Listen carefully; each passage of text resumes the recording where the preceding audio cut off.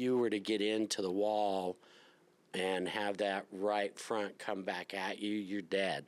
Right. It's just that simple. And so just looking at the cars, you don't crash. I mean, that's the number one thing.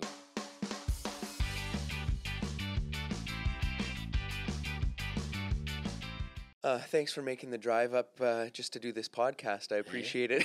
No worries, you got it. Yeah, nothing to do with the Toronto Indy in the next couple of days. No, it's all good. It's all good. I love the relationship that I started with your dad back in 2014 when we won the SVRA Pro-Am there at Indianapolis, and you know, we've been good friends ever since. So you guys kicked is butt. great. Yeah, we did. Yeah. So tell me about what you're doing this weekend at the Indy. So this weekend we've been brought up by FEL, which is FEL. Yep. I don't know what that stands for. Okay. Yep. Chris By is the head of it, and Yep. so he brought us up last year to come in and sign some autographs and so on, and we had a good time with it, and so he said, "Al, come on up again this year," and this time we're gonna bring Scott Goodyear, which, you know, the relationship I have with Scott Goodyear is the closest finish at Indy, and so Scott and I have become real good friends. You know, we were competitors at the time, right? And because it has remained the closest finish since 1992 is when we did that.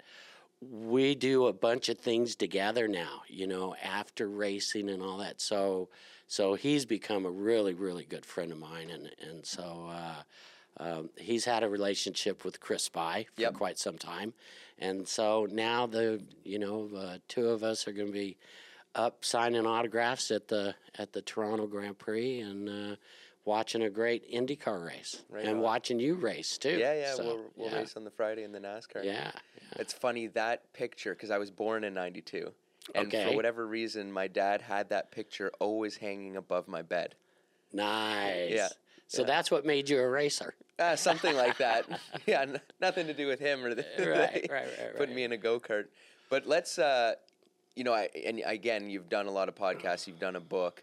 But I want to keep this kind of as a standalone, because a lot of my guests or my listeners, wouldn't, maybe not have listened to your podcast with Junior or have read your book. Right. So let's go back to, you're born in New Mexico, and when you're born, your dad and uncle are already professional race car drivers?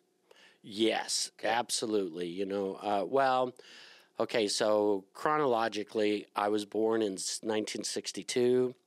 My Uncle Bobby was a rookie at Indianapolis in 63. Okay. Dad was a rookie at Indy in 65. Okay.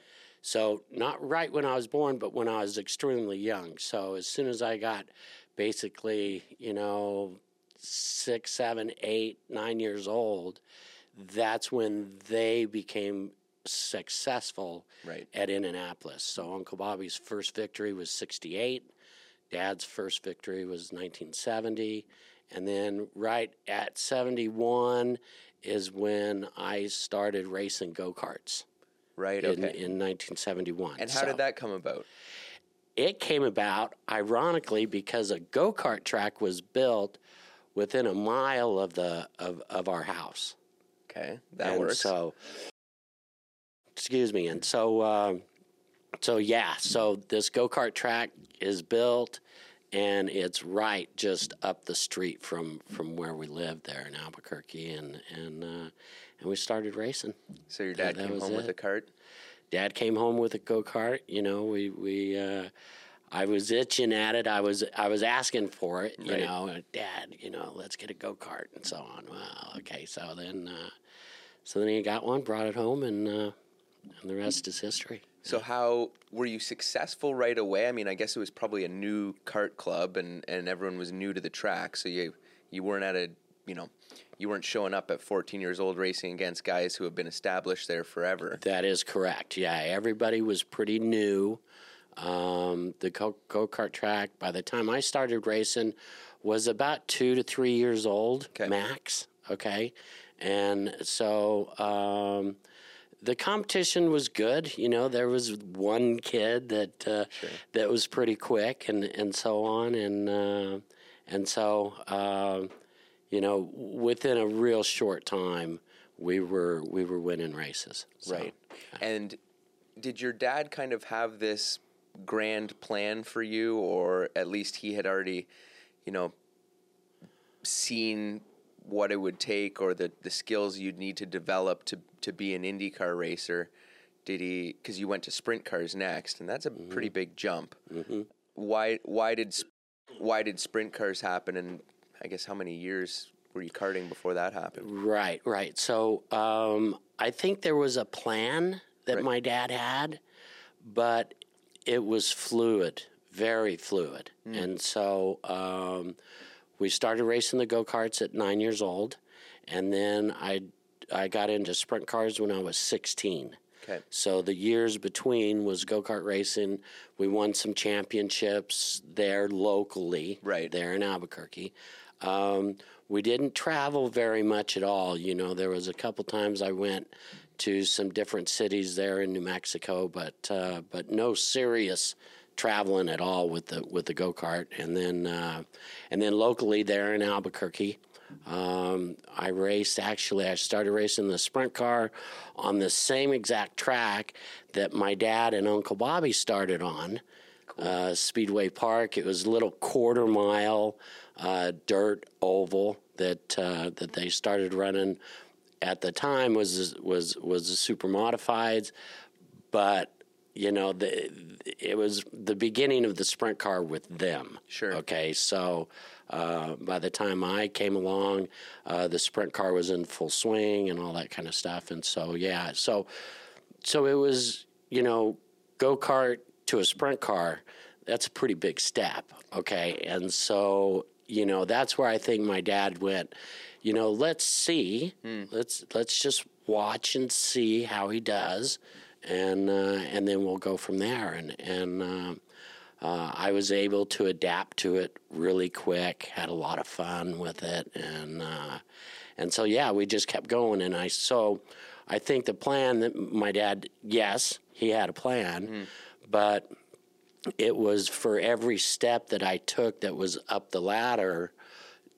Can he do it? Can he accept it? Can he be successful at it? And I think that's where the plan was fluid, right? You know, on so on. So, you know, all the way from the go-kart, then a sprint car, then a Super V, which is kind of like a mini Indy car, and then a Can-Am car, and then the Indy car. And so every step I took, I was able to be successful at it and adapt to it and do it in a safe manner. Right. You know, so. Sounds like he was really kind of testing your talent, because there's, you know, other than a steering wheel, gas, and a brake, the difference between an asphalt road course go-kart and a dirt oval sprint car, there's not a whole lot. Yeah, no, it was just, you know, that was kind of the path because of where I lived, okay?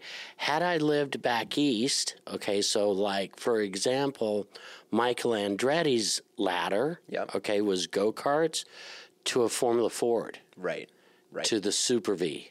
He never saw dirt. He never ran a sprint car or anything like that. And so it was just the location of where I was and what kind of racing was going on locally that I could get into.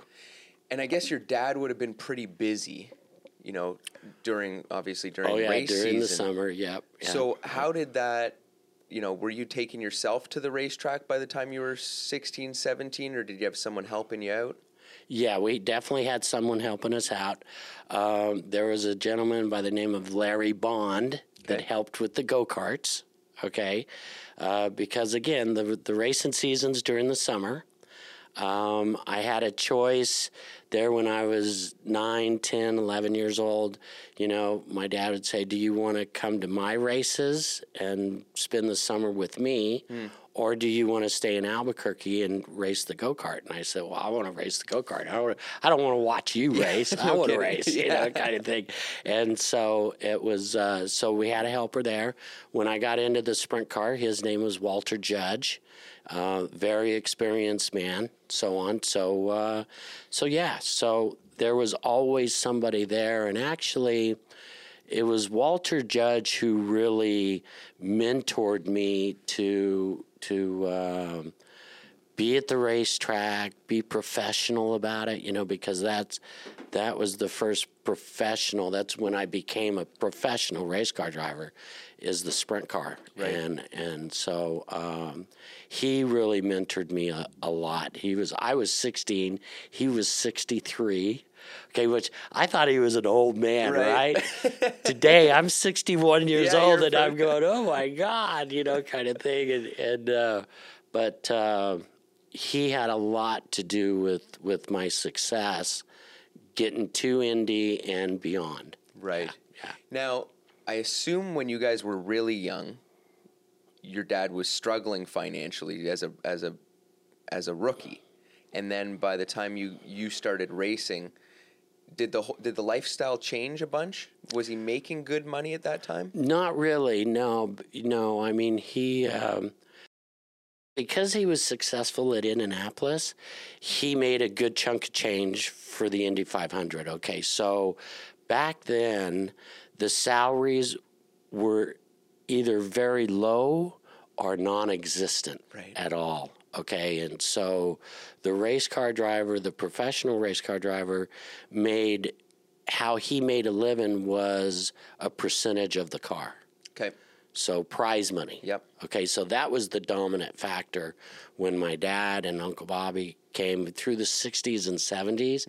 It really wasn't until the 80s, which is when I came along and ESPN came along, okay, that the salaries started becoming strong. Right. You know, so prior to that, it wasn't. It was the driver made his living by racing cars. Right. You know, So you jump to Formula V, and they're predominantly ovals with some road courses?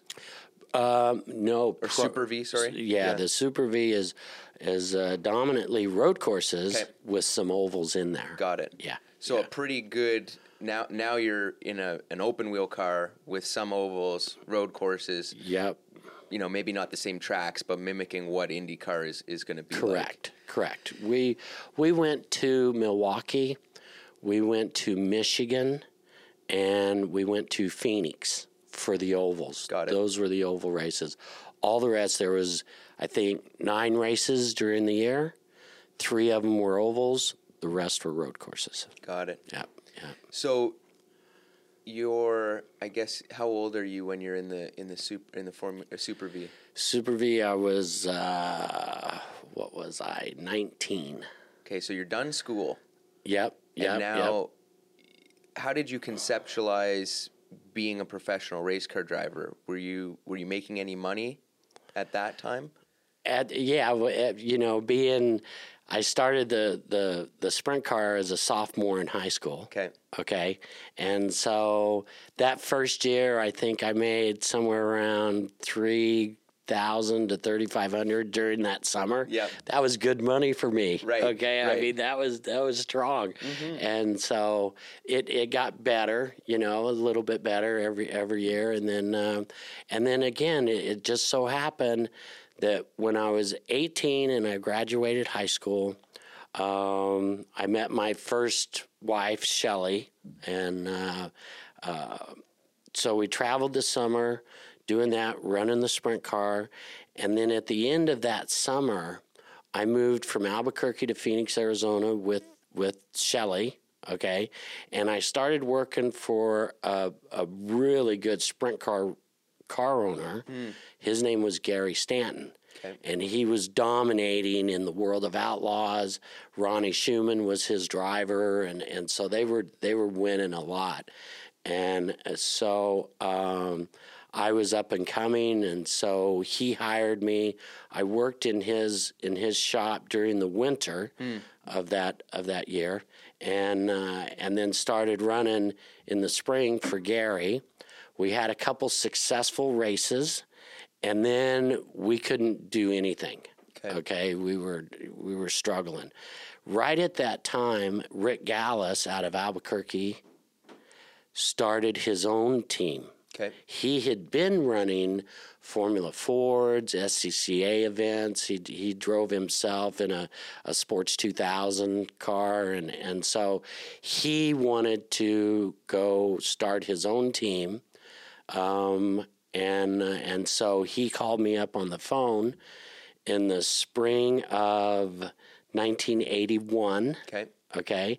And I wasn't doing well in the sprint car. I was living in Phoenix. He says, Al, would you drive my Super V? And I went, yes, I would love to. Right. Kind of thing. And so he paid me a salary. Wow. Which I wasn't getting from Gary Stanton. I was having to work the 8-hour day, 5 days a week to get some pay. Okay. And so he offered me a salary and a job, and I went to Gary, and I said, can I get out of this contract? And he said, yes, I would love that. Because like I said, we weren't doing well at all, and so he wanted to change too. Okay. And so I went to work for Rick, and then Rick is the one who took me to Indianapolis 2 years later. So wow. He owned the Super V. Okay. He owned the Can-Am car.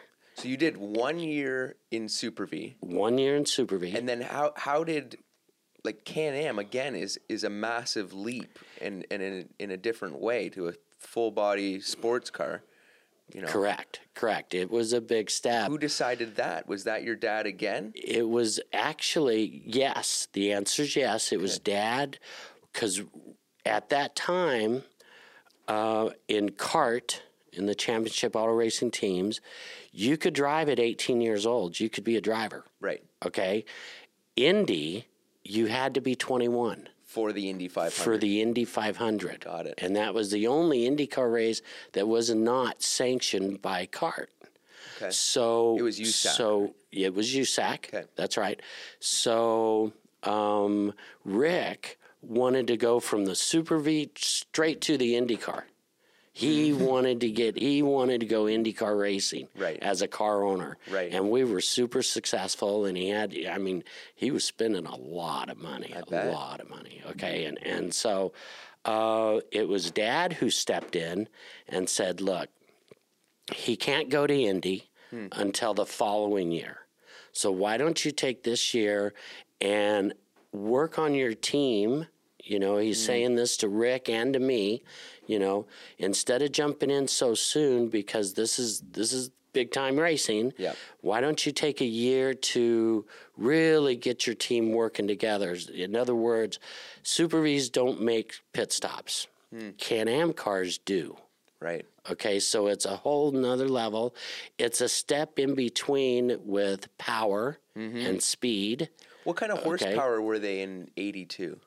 They were running right at 500, 550 horsepower. So is this the Can-Am car? Yeah, is this after the big horsepower Can-Am cars? Yes. Okay. It's after, yeah. So it's after like the 917 conversion and all that crazy stuff. Yeah. Okay. We had half of the power that 917 did. So a little bit safer. Even less. Right. Just yeah. Okay. Got it. So last night I watched you win the Mossport race, flag to flag, and you won it twice that year. Yep, both. We raced twice at Mossport, and we won both of them. Yeah. How again? You jump from I guess the Super V, but again, that's a big step to a full body car. And would you put it just on talent that you were able to go out and win a bunch of races in the Can-Am car? It was a combination. I can't say it was just me. It was a combination of the engineers that we had, the team that we had, being able to relate with them and going out and feeling the car and so on. And it was an extremely good car, the Frisbee, which then turned into where Gallus redesigned it, turned into the GR1 and the GR, which GR stands for Gallus Racing. Okay. Yeah. And so, I mean, it was a combination of a lot of things melting together. And right. So in the back of your mind, it's the goal is IndyCar. We're doing this. Absolutely. We're doing this to, build the team, work on pit stops, all that stuff. Yep. And then, so they fund the full IndyCar program mm-hmm. for the next year. Are you required to look for sponsors or anything like that, or are you just collecting your salary? Myself, no. Okay, so Rick hired me straight away to run the Super V. Then we get a raise for the Can-Am car, and so on, and so how it worked was Rick hired me, then him and I would go in and make sponsor presentations together. Got it. In other words, we're going racing. This is where we go to the sponsor. We're going racing. We have a real good competitive team. Why don't you join us, sponsor our car, become our partner, and reap the benefits from that? And so instead of going in to a sponsor and going, I really need you to sponsor my car in order for me to go racing, that just doesn't work. That doesn't show commitment on the team side. Right. Okay. So that's how, and pretty much throughout my career, that's how it worked. So once like with Gallus, we went and we got the sponsorships together.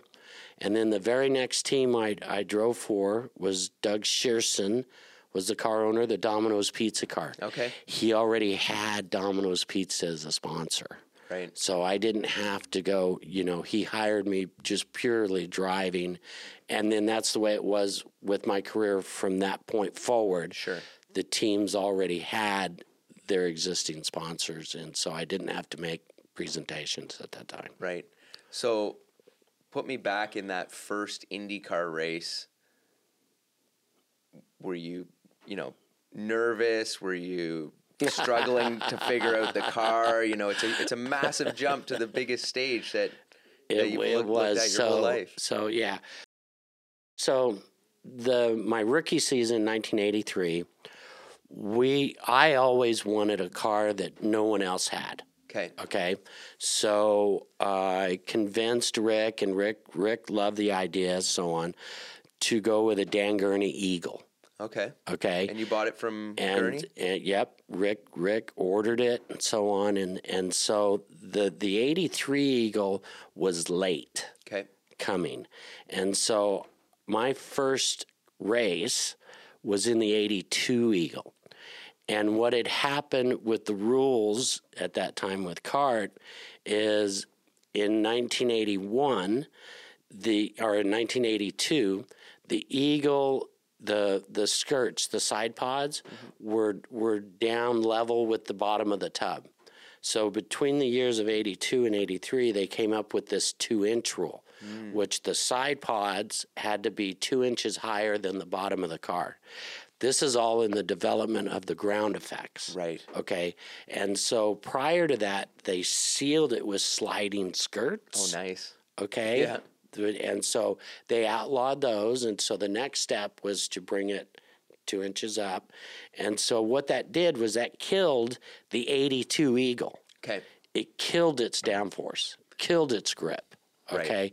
And so. So you had a lump. Oh, it was bad. It was bad. So our first race was supposed to be at Phoenix, Arizona, okay, on the 1 mile oval. We had been testing there.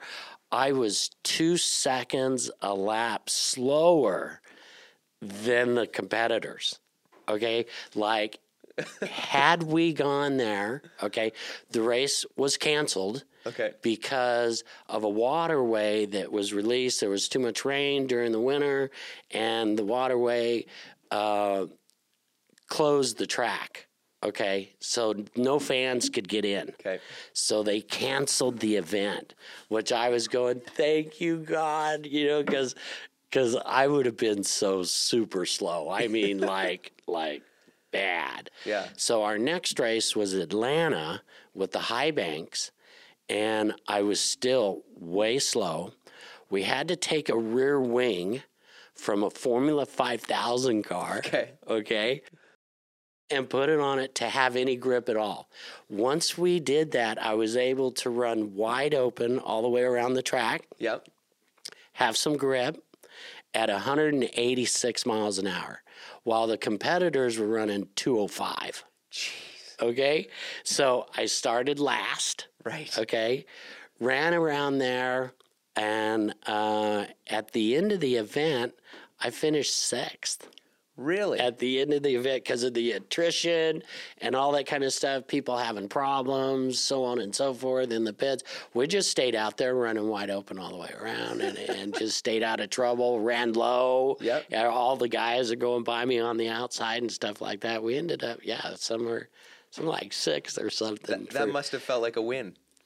Well, yeah, I mean, we finished. Yeah. I mean, we were super slow. Okay? Right. So. But in that car, you could, before the race, that many miles an hour down, you could calculate how many laps down you'd finish before And I was that many laps down, like 4, 5, 6 laps down. Okay. Right. But the next race was the Indy 500. I finally get the 83 Eagle. I actually, in April, we only had the 82 Eagle. Okay. Did the rookie orientation at Indy. Okay. When I was not old enough, I was still 20 years old at that time. My birthday is April 19th. Okay. So it was before that. And we went there, and I couldn't pass the final stage of rookie orientation at Indy. Okay. So I failed rookie orientation when we did that. And why couldn't you pass it? Because of the 82 Eagle had no grip. I mean, this car was just... So it was on speed? Yes. Okay. Yeah, there's stages. There's, they ask you to run 10 laps between 180 and 185, and then 185 and 90. And then 90 to 95 is the final stage. Yeah. I could not run 190 miles an hour. The car wouldn't do it. It would not do it. It would, I'm driving it sideways off of turn 4 going, like this, And thank God my dad was there, and he'd grab me and he'd go, look, if the car's not there, it's not there. Right. So don't be thinking that you can do something here. It's just, you need the car to run 200 miles an hour. It's just that simple. Yeah. And so I went, okay. So we run Atlanta. We come back to Indy for the first day of practice and first week of practice. I have my 83 Eagle. Yep. World of difference. All of a sudden, I've got grip. It's comfortable. I can drive around there. I ended up my rookie year qualifying 5th. Wow. And so, they're just how things fell. Yeah. It was, yeah. So you're now in IndyCar. You're at the Indy 500. Do you think about, or do you have conversations with your dad about driving an IndyCar, the dangers of IndyCar, kind of, how to go about the race? Do you, that, hey, we don't crash here kind of thing? Well, just looking at the car, okay, you didn't crash. Right. It was that 83 Eagle is aluminum honeycomb as a chassis.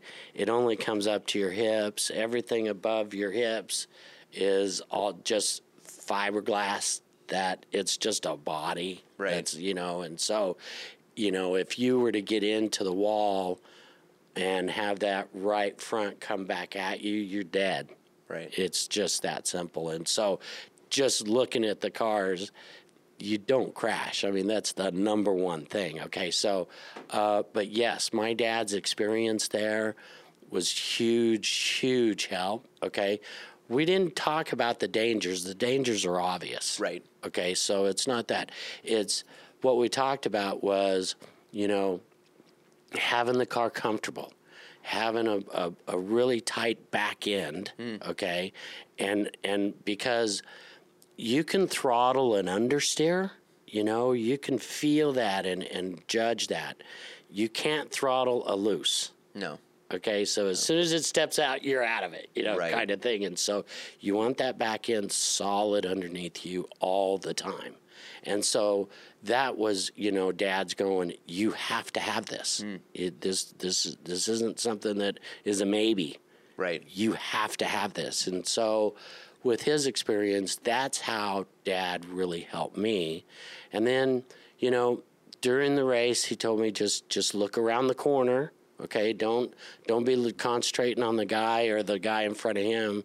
Be looking around the corner when you start to come up to it, because there's a lot that can be going on over there. Right. And because of how fast you're going, you're on it like that. Okay, so quite honestly, at Indianapolis, if you're reacting to something, it's too late. Right.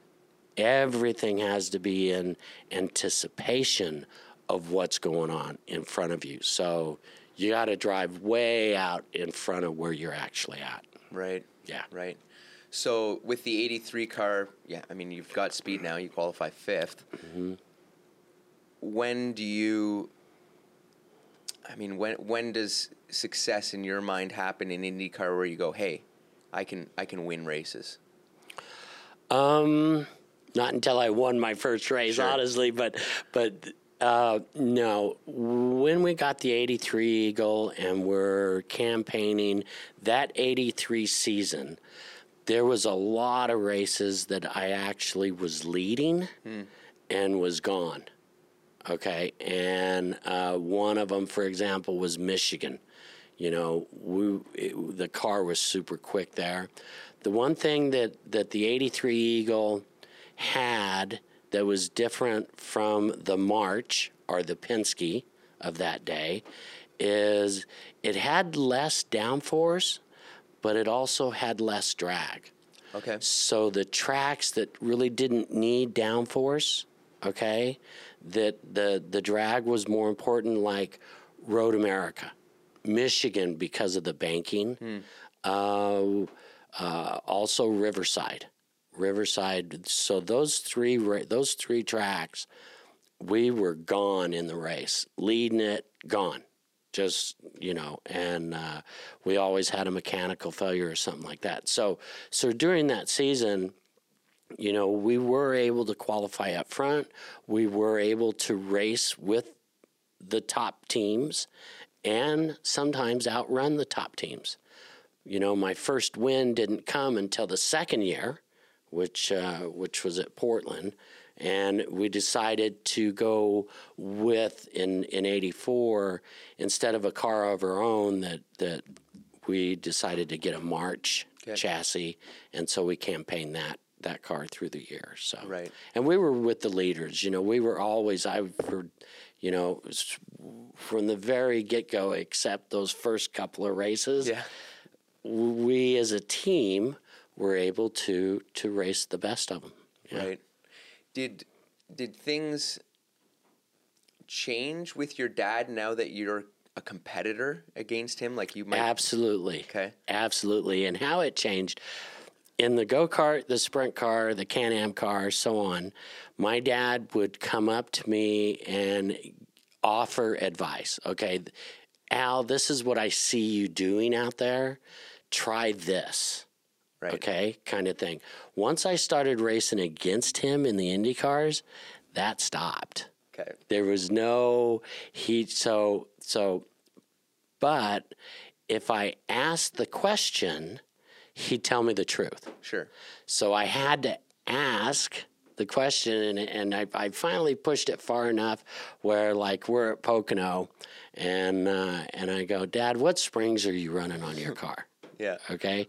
And he'd go, Al, even if I told you the springs that are on my car, the rocker arm ratios are different from my car to your car. So you wouldn't be able to run the springs I'm running. That was his answer. Yeah. The wheel ratio is different. And I went, okay, whatever, So he wouldn't tell me no. Yeah. No. Obviously, I mean, being a professional race car driver, you're going to be a competitive guy, right? Even if it's your own son. We were all competitive, and So, were you? I guess, and I don't know. Were there other young guys coming into IndyCar at the time? Because you would have been for that time period. It's not like today where guys are 16, 15, 17 going into Formula One at 18. Were you considered a pretty young guy, and was there, was there a dynamic in the garage, you being so young coming in? The answer is yes. I had one other gentleman, Michael Andretti. Right. He was my direct contemporary, and he was my age. He was really good, and so the answer is yes. It was the two of us coming into the old guard, but because of who we were, we were accepted right away. Right. Okay, so basically the IndyCar fraternity had already grown up with us. Right. So we weren't nothing new. And you weren't new last names. And correct. And so, they accepted us. And next to that, the young guys were Bobby Rahal and Rick Mears, which were 8 to 10 years older than, but they were starting right at the same time. Okay, so basically, Rick Mears' rookie year was 79. Mine was 83. Rahal's rookie year was 82, where mine was 83. Right. Michael's Andretti's rookie year was 84. Okay, so early 80s, you've got 5 guys coming in. Their ages varied a little bit, but Michael and I were the youngest guys coming in. Yeah. Right. Now, correct me if I'm wrong, you finished second to your dad in 85 in the championship, is that correct? Yep, in the championship. What was that year like? Was it a heated... It was weird. It was I had joined the Domino's Pizza team with Doug Shearson, and what they had developed right at the end of the 84 season, going into the 85 season, was a really trick rear wing. Okay? And it was for high downforce. So it was the short ovals and all the road courses. Right. Okay? And this trick rear wing, we developed it throughout the summer. We won 4 races. There was drivers getting hurt. Okay, so I broke my ankle in 1985. Mario broke his ribs in 1985. There was a lot of accidents. Rick Mears was out because he broke his feet in 84. Okay, and so he was out for that season. Dad was a replacement driver for Rick Mears during that season with Penske. Okay, and didn't even race all the races. Okay, so I think he missed 1 or 2 races where they put Johnny Rutherford in the car, and so it was there was a lot of mechanical failures during that year, and so the point totals were pretty low, right? Okay, because of the finishing. And so, but we found ourselves, about halfway through the season, we were leading the championship. And I led most of that from the about middle of the year to right to the second to last race. My dad wins Phoenix, Arizona on the oval. I finished second. He took the point lead from me by 2 points or something. Okay. And that was the first time I had lost the lead for most of the summer. And so there's only 1 race left, Tamiami Park, okay? And because of the rest of the field, it was just Dad and I that could win the championship. No one else could. Right. Okay, so third place, he was down enough points, he couldn't, if we both fell out, Okay, and so we knew it was going to be either Dad or myself to win that championship, and so there was a lot of stress there. Yeah, I mean it was too much, and at the time, had I won the championship, I would have become the youngest in the history of Indy cars, and the record I would have broken was AJ Foyt's. Okay. Record. So there was, I mean, it was, there was big time for me at that time. And so. And how did the last race shake out? Well, we qualified like third or fourth. Yeah. Okay. Dad qualified like 12th or 15th, something like that. And he had to finish right behind me, no matter where we finished in the race. He had to finish right behind me in order to win the championship. Got it. So if I only had one car between him and I, then I would win the championship. Right.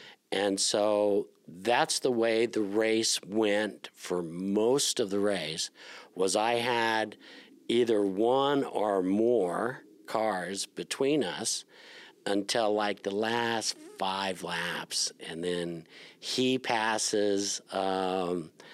Roberto Moreno, okay, and I finished third, he finished fourth, he wins the championship. Wow. Yeah. That must have been bittersweet for him a little bit. It was for him. Yeah, if Dad, he, like, after the race, when he pulled up next to me, he just came up and went, what can I do? Sorry, kind of thing. But because he's got a job to do, Absolutely. And so it's just the way it unfolded. That's all. Yeah. So, when does the first championship happen for you? 1990. 1990. Yep. And had you won the 500 before that? No. And did you won it that season? No. Okay, you won it after that. Yeah, okay. yeah. So, what's bigger for you, the championship or the 500? The 500. Okay. No doubt about it. No doubt about it. But then right there is, just below it is the championship. I mean, because the championship takes all year long. Yep. It's with your team. It's got to perform day in and day out. The Indy 500 is its own championship in the month of May. Right. So it's kind of separate, and it's so big. And so... Yeah, the right. 500. Huh. Yeah. That's got to be and one we of the... came really close in 89. Yep. When Emerson and I were running, and we got together, and there was only one car going to come out of that one, right? Yep. And so we came super close in 89 that year. And so the team was there. We were doing all the right things to be winners. It just, it took us a few years. So 90 was the championship, won a lot of races. 92 is when we won the 500. Right. With Scott Goodyear there. Yeah. So you go to Penske. Is that a big change to such a long-established organization? Is it a pay increase? Actually, it was, yes, a pay increase. It wasn't what I was negotiating. Okay, I was negotiating with Newman Haas, Carl Haas. Okay, and that was a big number. Okay, and so Penske actually offered me half of what that number was. Wow. Okay. And I said, of course, yes, I want to drive for Roger. When you get the call from Roger, you get the call from Roger. Right. And so, you're gonna pretty much do whatever it takes to do that. And so, that's what we did. So, you've won the 500, you've won the championship, you're a household name in the U.S. Where does the NASCAR fit in? How do you was it sponsor driven because you went and raced the Daytona 500 in 93. Yeah. Okay, so that's the year after I won the 500.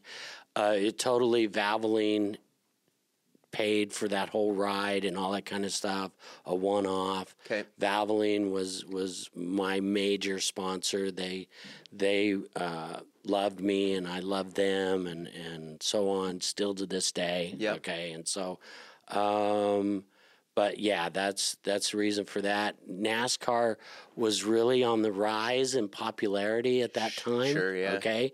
And so I was getting offers to go down and run NASCAR Full time. full time. Okay. And I was willing to do that because my whole dream was to race and win the Indy 500. Right. And so once I did that, like I had some F1 offers prior to that, and I told them no. Wow. Okay.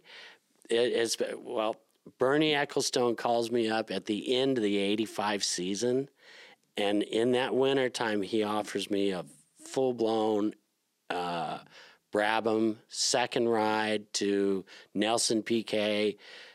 He like three times the salary I was making at that time. He flat offers it to me on the phone. Wow. Al, I'll pay you this. I want you to be my second driver to Nelson. Come on over. I want you. And I said, hey, Bernie, I really appreciate this call, but I want to do good at Indy. Yeah. Which hindsight, looking back at it, I should have gone, Okay. to F1 and then come back to Indy like Emerson and Nigel Mansell. And, I should have, not knowing, I didn't know that was going to be my only serious opportunity to go F1. Right. Okay. And I didn't realize at the time how big Formula One is. Right. I just didn't realize it. That's, I was, kid from New Mexico and so on, and, watch his dad and Uncle Bobby only do the Indy 500. And, Yeah. I didn't know. I just didn't know. Right. Okay. And so, yeah, that was. Do you think, that's a good point to go there and then come back? You probably would have, again, like how you race sprint cars and then the Can-Am, I'm sure you would have picked up a bunch over in Europe. We would have adapted to the cars, sure. Yeah, and sure, brought back some more skills. Yeah, I tested the Williams car and adapted to it pretty quickly and did good, and then so as we get down the road with 92, Daytona 500, 93, Yep. had those opportunities. And my dad was just so against it, okay? And the reason why is because my dad had bad experiences with NASCAR, okay? Where, NASCAR really wanted to control who their drivers were so that they could promote their series. They didn't want, and I can see this to be true and makes a lot of sense. They don't want drivers coming in from F1 or IndyCar and showing up the boys that they're pushing to be the best drivers in the world, because that's what they're doing. Right. And they were. Bill Elliott, Dale Earnhardt Sr., Darrell Waltrip, Kel Yarborough. Yeah. These guys are legends, and they are. They're good, and so, but NASCAR was real protective of that. Okay, and so when my dad would come and race NASCAR, which he would do every now and then, and he'd be quick, NASCAR would make sure to slow him down.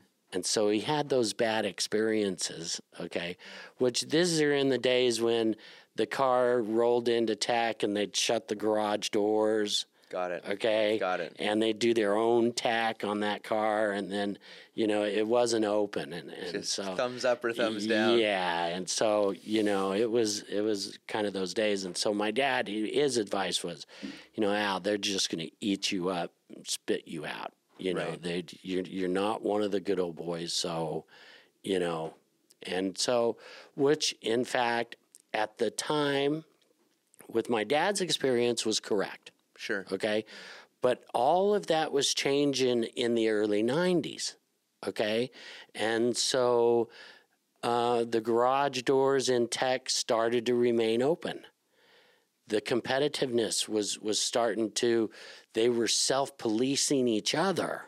Okay, so NASCAR really was a whole change of times and all that kind of stuff. And so the answer is yes, I should have gone, okay, And, Dad, no, you're wrong. I see a change in NASCAR, and so I should have gone, but I didn't. Dad was, I kind of took his advice because that is the kind of experience I had in 93. Okay. With the Daytona 500 where, we were quick and all that kind of stuff. And then all of a sudden in tech, my front dam on the front was too low.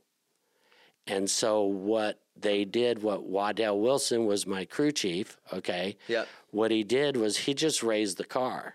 Oh. Now that puts my hood way up in the air. And so he took it. It cost me, in order to make that bottom legal, he raises the front like 2 turns, and I go out and I lost 2 or 3 tenths, which now I qualified 43rd. Man, I was like last, and I'm going, what is wrong with this? I mean, it had been passing tech all the time up until qualifying.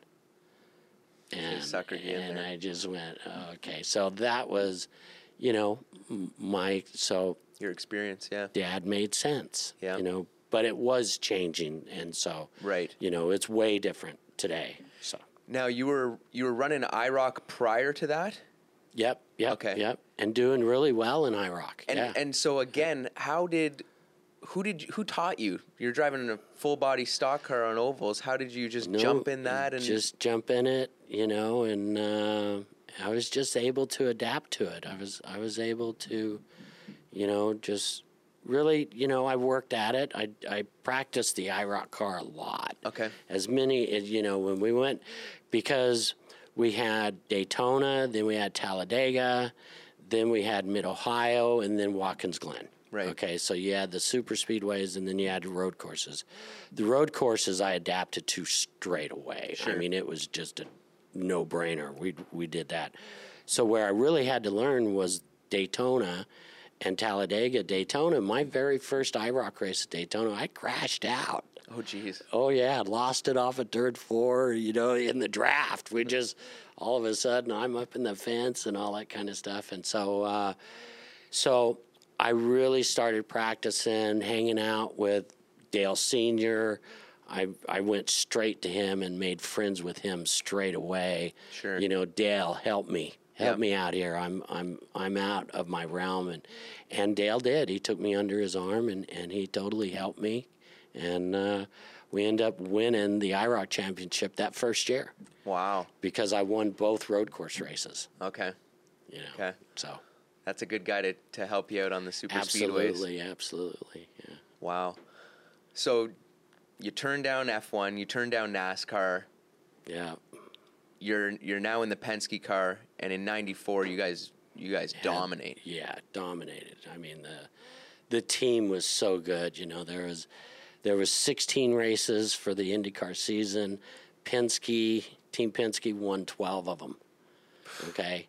I personally won 8 of them, and so I batted 500 that year. Yeah. It was just winning the Indy 500. It was a great year. Now, and then it all unravels in 95. Right. So you must have been, you've had bad years before, mm-hmm. and then you have this stellar year. Do you allow the racing success to dictate how you feel? About the whole year. It's so easy to get, down after a bad race and be high after a good race. Yeah, I mean, it was. The answer to your question, no, not really, because we're with a great team. Yep. And it was slow. It was slow to, not make the right decisions and so on. And so really it had a lot to do with the whole team. How do I want to say this? We as a team, we signed, we had Mercedes-Benz. on badged on the car. Right. And it was Mercedes-Benz all the way to, the end of '99, which is when I left Roger, those 6 years. So 94 to 99. For engines. And so, no, yeah, for engines we had Mercedes, but it was Ilmor built. Okay. They were Ilmor engines. And then at that time also in 96, Firestone really comes on strong. Okay. And so, with Roger, what ended up happening, he sold Detroit Diesel to Daimler-Benz in either 2000 or 2001, right in that area. Okay. So he was wanting to sell Detroit Diesel to Daimler-Benz. He had been working that deal for several years. Okay. And in the 97, 98, somewhere in that area, Penske Auto Centers came online, which used to be Sears Auto Centers. Okay. So all across America, the Sears Auto Centers become Penske Auto Centers, serving exclusively Goodyear tires. Okay. So when I would ask to either have a Honda or a Toyota, the answer was no. We have Mercedes. That's what we're going to do. When I would ask to go on the Firestone tires, he would say, no, we're on Goodyear's, and that's it. And so I think it was a change also with Rogers' company, with Rogers Corporation, where prior to that in the 70s, 80s, Roger, if he saw another engine like the Cosworth come online, he had a Cosworth in his car straight away. Yep. Okay. It would just, he would switch up. He has his own car, a Penske car. If the March car comes and starts out running it, he's got a March car. I mean, that was the way Roger went racing. But then it started getting extremely popular. Okay. And now you're talking about big companies, big corporations, so on, that affect, the decision you're making with Indy cars. It was just, I call it a perfect storm. It was just a perfect storm of when, and Roger wanted to win. Absolutely. Sure.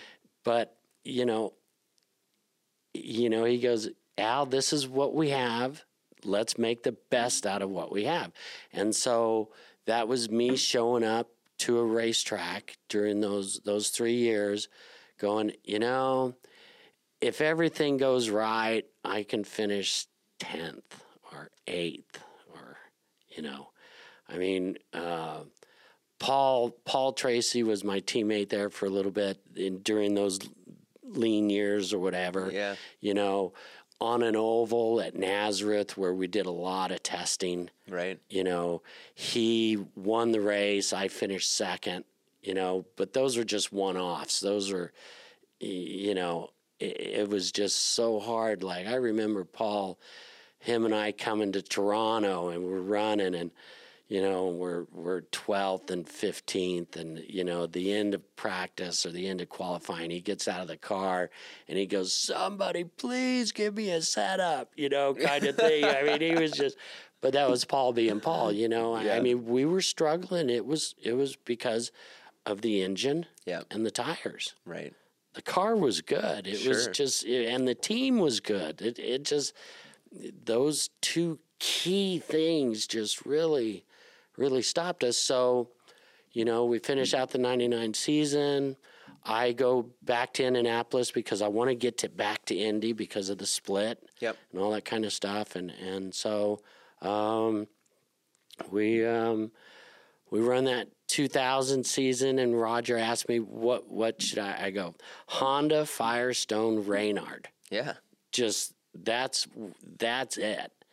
So that's what he does, and he wins the championship, with Gilles de Ferran and so on. So it was, just the way things fell. Yep. Just like at the beginning of my career, the go-kart track being built just a mile away from my house.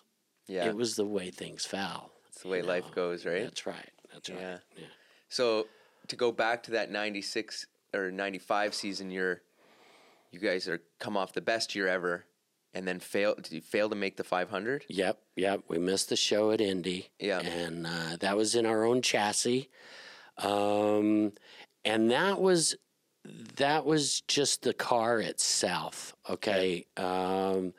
Nigel Bennett was the head designer, brilliant head designer. I mean, he's the one that invented ground effects, right, with Mario Andretti's Lotus, right? And so, brilliant engineer. He made some changes on the car that he felt was going to be better between 94 and 95. And when we got to the super speedway, it didn't work. And we didn't know why. And then panic set in because of what we had done the year before at Indy. And so it was just the way things fell, for Penske Racing as a team to miss the show at Indy. A lot of things out of our control actually went down. Right. Emerson making the show, Roger waving it off. I'm making the show on second weekend, Saturday. I'm going down the backstretch on my third lap, and the engine blew. I mean, which it was a fresh engine. There was no reason why. Yep. It just did. I mean, so things accumulated that were just out of our control, and it was just meant to be. Right. Now, I know you've got a heart out. You got to leave for the Toronto Indy, but I want to. We'll gloss over a little bit of the rest of your career there. And you wrote a book called My Checkered Past, or A Checkered Past? A Checkered Past. Right. Yep. And that came out, last year? Yep, came out last year. And I'm looking forward to it on audiobook. Yep, we're going to do the audiobook. I've already read it. Okay. And at first I didn't know how time-consuming it is to do an audiobook. Sure. So I didn't like it at first, but then once I got into it, then I got into the stories and I got into everything. And then I came back and actually at the end I redid those first few chapters. Okay. So so on. So yeah. Right. So do you still do some speaking and AA stuff and helping out with people with substance abuse disorder? Absolutely, yeah. We with the book A Checkered Past, exactly what that means, a checkered past. And so I get into just being brutally honest, okay, about my racing and my personal life and so on. And so I've had my challenges with alcoholism and drug abuse and, simply put, substance use disorder is what I had most of my life. And so it started at a very young age, okay? And so... What started it at a young age? Alcohol? No, it was marijuana in New Mexico and in high school, like right at that, and so... So yeah, it was the thing to do with my friends and so on there in New Mexico and so on, and so it continued on with my life and my marriage and all that kind of stuff. There in the 80s, cocaine became a big thing, and that was something that my wife Shelley, got into and that kind of thing, and brought it into my world and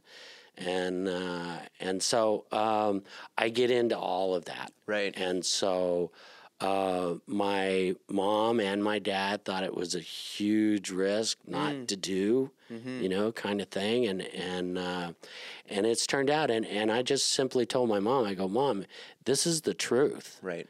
And if my experience can help someone else, then it's worth me going out and risking this kind of thing. And so, especially for the way my life has turned out now, Right. I'm remarried to a wonderful lady, Norma.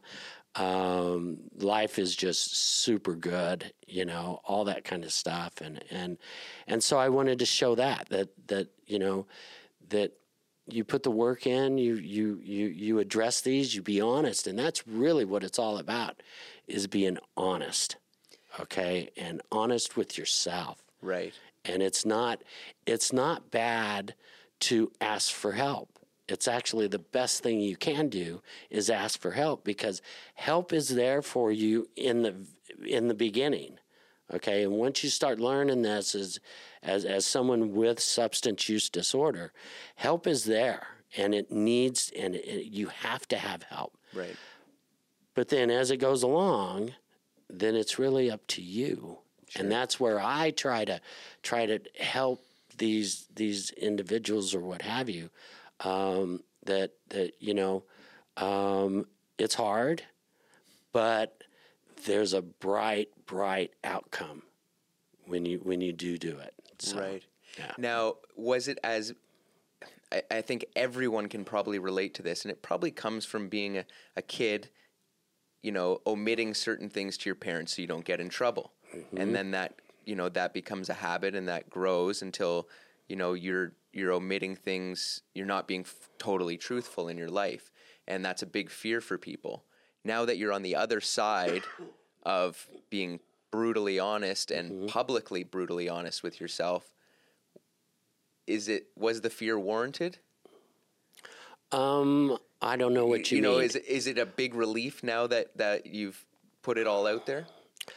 Well, it is in a way that the answer is yes, okay, because the book has become well accepted throughout, mm-hmm. okay, and that was what I was really kind of worried about, is how would the fans, how would my fans, how would people who were reading the book, they're either going to be in shock or they're going to be going, that makes sense, kind of thing. And, right. and so the way things have turned out, it's been worth it. Yes. Right. Absolutely, it's been worth it. And I think mainly because of the way my story is today. Right. I had my challenges, and I prove in the book that I'm just a human being, that's had all this success where one of the biggest good and bad things that happened to me in my very first IndyCar race, it was at Riverside in 1982. It was in the fall. I had been having a successful season in Can-Am. Okay. IndyCar's right around the corner, the next race. So I drive for the Forsyth team at Riverside, and it's my very first IndyCar race. I'm sitting on the wall looking at my car before the very first practice session. So I've never driven this car yet. Okay, and it's practice at the race.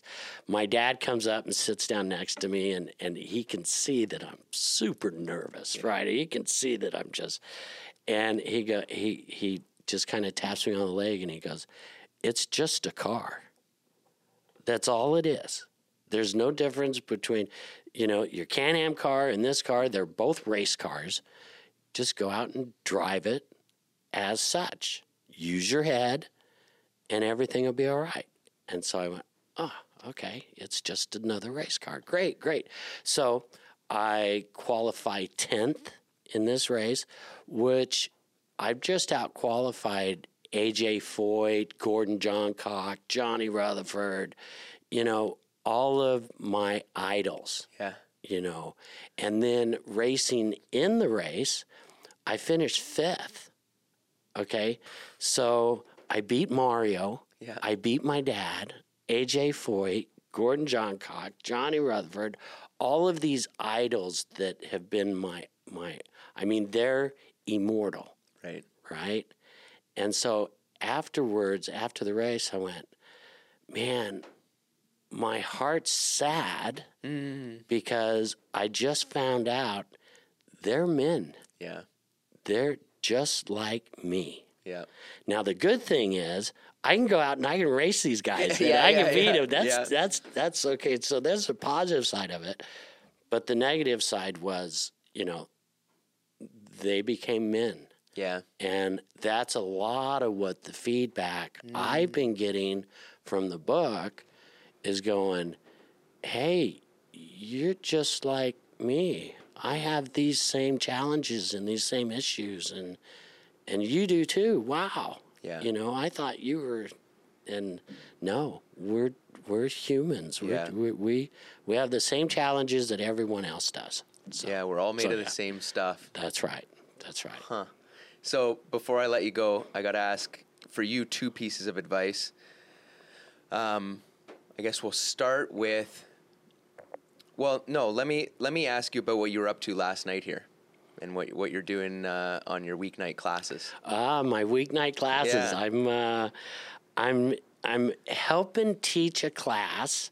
It's called SSWM. Okay. It's a college course out of California. It's online. Okay.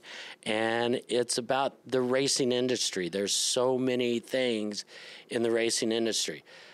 PR, marketing, engineering, driving, crew chiefing, aerodynamics, geometry.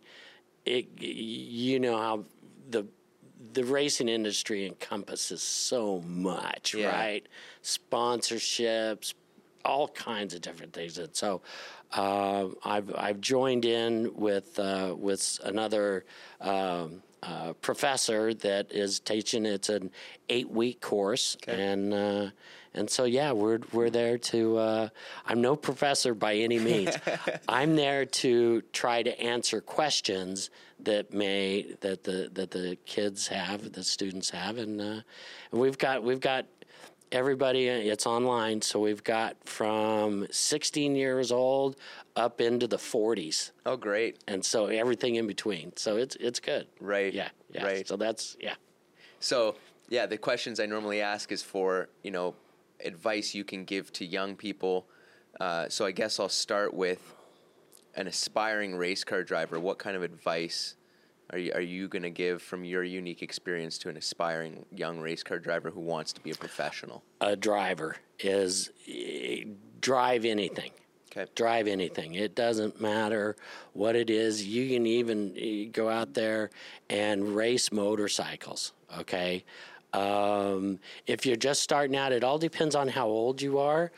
You know, if you're young, okay, go-karts is the path. So go to a go-kart track and rent the go-karts. Yep. Get out there and see if you enjoy it and if you like it, and then carry it on from there. If you're a teenager or something like that, go to a driving school, Skip Barber Driving School, and take their 3-day course. And the instructors will let you know if you have it or if you don't. You know, that's how Danny Sullivan became a race car driver. He went to Skip Barber, and they recognized his talent, and they told him, hey, if you pursue this, you can go. And so then he needed to raise the money, and he did. And so if your heart's in it, you'll make it happen. And so, as a driver, that's what you do. And so, definitely go to college, definitely go to school, because of exactly what we're doing with our online course right now is there's classes out there that will teach you how to raise the money to go racing. And that's so critical. The first thing is, do you love it? Yep. Do you truly enjoy it? And then the next thing is, how do I raise the money to do it? Because it's super expensive, as you know. And so, that's my advice. Okay. And then the second one, now maybe I'll be more specific, is someone who might think they have substance use disorder, because that's a very specific term. There's people who can drink and have 1 drink a week, and that's not using it improperly or disorder. But someone who has an inkling, hey, I might fall into this category. Right. What's the next step? Well, recognizing it, okay, it's kind of easy to recognize. If you have that 1 or 2 drinks and can't stop, that's your sure indicator that you have substance use disorder. Right. Okay, is if you can't stop. Okay. Right. Then the next thing, once that is, then a recovery center is your best help. Okay. People, it's so hard to identify. Okay, rather you need to go in lockdown, what I call lockdown. Okay, which is a rehab center. Yep. Okay, that is if you can't stop continuously doing it, where if you can stop for 2 or 3 days, but then not, okay, and it continues on, then chances are you need a hospital, you need a recovery center. Right. Okay. There is AA that is worldwide. AA is the most successful treatment to stop drinking. Right. Okay. It is the most successful. And so find somebody that is in AA and talk to them, and because they're going to totally be honest with you. Right. Okay. I mean, AA, like, it's the most successful for a reason, because it works. Okay. It worked for me. And so, I mean, but the help is there in a recovery center. And once you get to that point where you're going, I can't stop, I'm sometimes you wake up in the morning and you've got a hangover and you go, I am not going to have a drink, and you go out through the whole day and you start feeling better and better and better. And then at the end, come dinner time, I can have a drink. And then that goes to, you can't stop again. Right. Okay, that you need total abstinence at that point. And how you do that is you go to a recovery center and you do your 60 to 90 days and so on, and really identify why this is happening. Okay, why it's not most of the time. And it's pretty much all the time, not most, all the time, there's underlying issues going on that makes you do this. Okay? Right. For me, it was grieving and codependence. Okay? Any kind of loss at all would send me into an escape. Right. Okay? And so there's dual disorders out there. There's PTSD. There's bipolar. It's the gambit. Sure. Okay, which then brings you to mental health.